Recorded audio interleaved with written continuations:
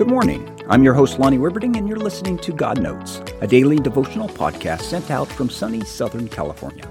Today is Thursday, September 7, 2023. September 3rd, we covered the first part of the prayer of Jabez. Today and the next few days, I want to cover the next parts.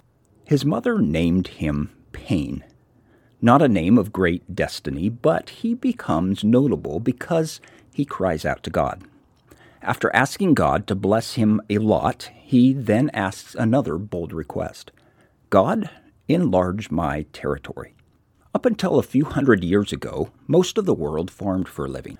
Land means you grow stuff or have pasture for flocks and herds, which means more opportunity. It isn't automatic wealth or prosperity, but it's the opportunity to be wealthy and have influence in society. So this man with the name of Pain asks God for more land. Again, it seems like a selfish prayer. Jabez is asking for more power and influence in the world, or at least the opportunity to build it, and God grants his request. The Christian journey doesn't always mean a life of poverty. Often God uses people with influence and means to do his work. He gives them territory. He gives them influence to do good in this world. More influence and power can go both ways.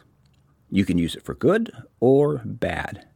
But for Jabez, God granted his request. God said, yes, I'm going to give you more territory.